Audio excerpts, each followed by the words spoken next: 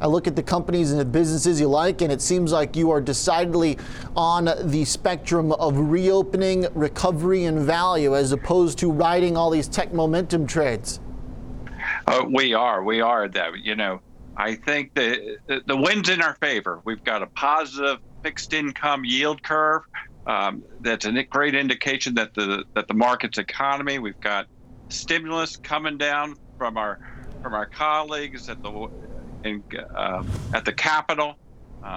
Corporate earnings are strong. We've got GDP growth rate 5 to 8%. I was listening to your previous segment about the CPI index. I tell you what I see firsthand dealing with private clients is a bifurcated inflation rate.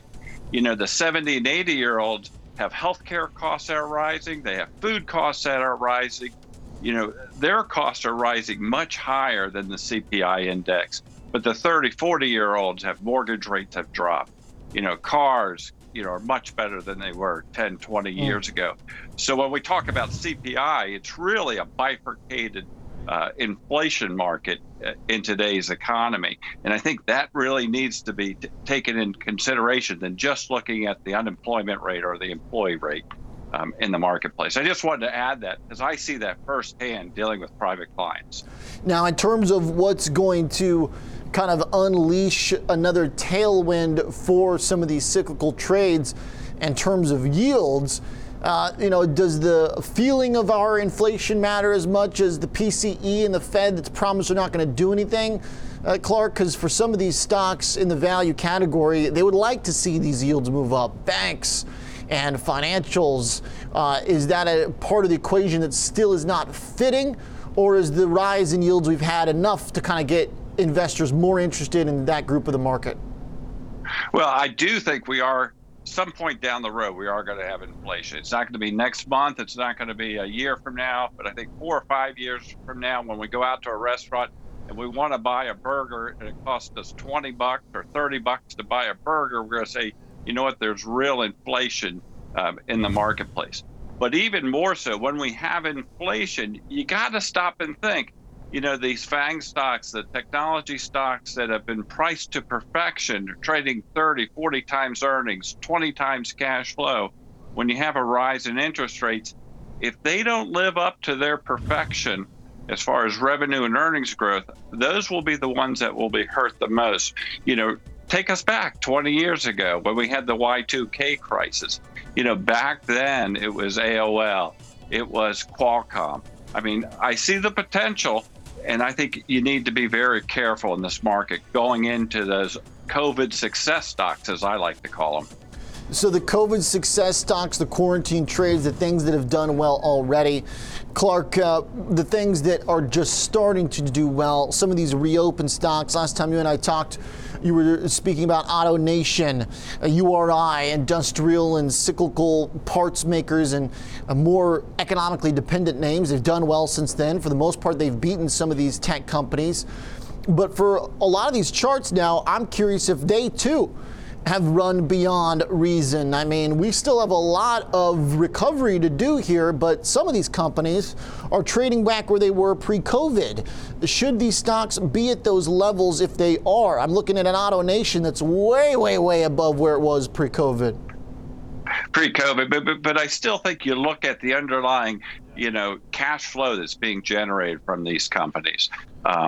And I think that's the key thing. Many of these companies are trading 6, 7, 8 times cash flow. And I think that's very reasonable. And they'll be the ones that will be able to digest potential inflation into the future. So instead of trying to play the game stocks of the world or these momentum based, I think we need to refocus. And at least that's what I do. We refocus on those earnings and those cash flows, and to pay a reasonable price for it. And I think after we've had now a decade of a humongous run up in the marketplace, I think we need to be very conscious of what we're buying and where we're putting our money. Clark, how do you figure out how much to put into these reopened themes? How do you think about divvying up the money in a portfolio? How do you figure out what's most conviction, or are all of these kind of cyclical recovery plays cut from the same cloth? I mean, what within them screams out, look, you don't have to wait for some grand development or some huge push in inflation. It seems like these are some of the companies you're talking about based on their fundamentals, cash flows. Yeah, no, I think you're asking me how do we do sector rotation or sector allocation. I think we don't try to be terribly over or underweighted versus the major indices. Oil's now 2 to 3% of the S&P 500. I just don't think you want to make a big bet in the energy market right now. But I like to just sort of say I own this company. I shop there. Things that we like right now are Sprouts, which is our organic, grocery store out in the West. Federated Hermes, a mutual fund company based in Pittsburgh. Quest Diagnostic. I think all these companies have potential. They're part of the underlying economy. I think that's where, good opportunity is in the market. We'll continue to put funds in those marketplace, being very conscious as far as managing the overall portfolio. Okay. I also, for that fixed income retiree investor, a story that hasn't been talked much about is the dogs of the Dow. There you got the Verizon, the Walgreens, the Merck, the Amgen. Good companies. You get a 3% dividend yield, 3 times that of the 10-year Treasury.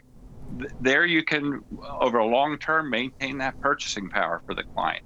I think there's great opportunity there.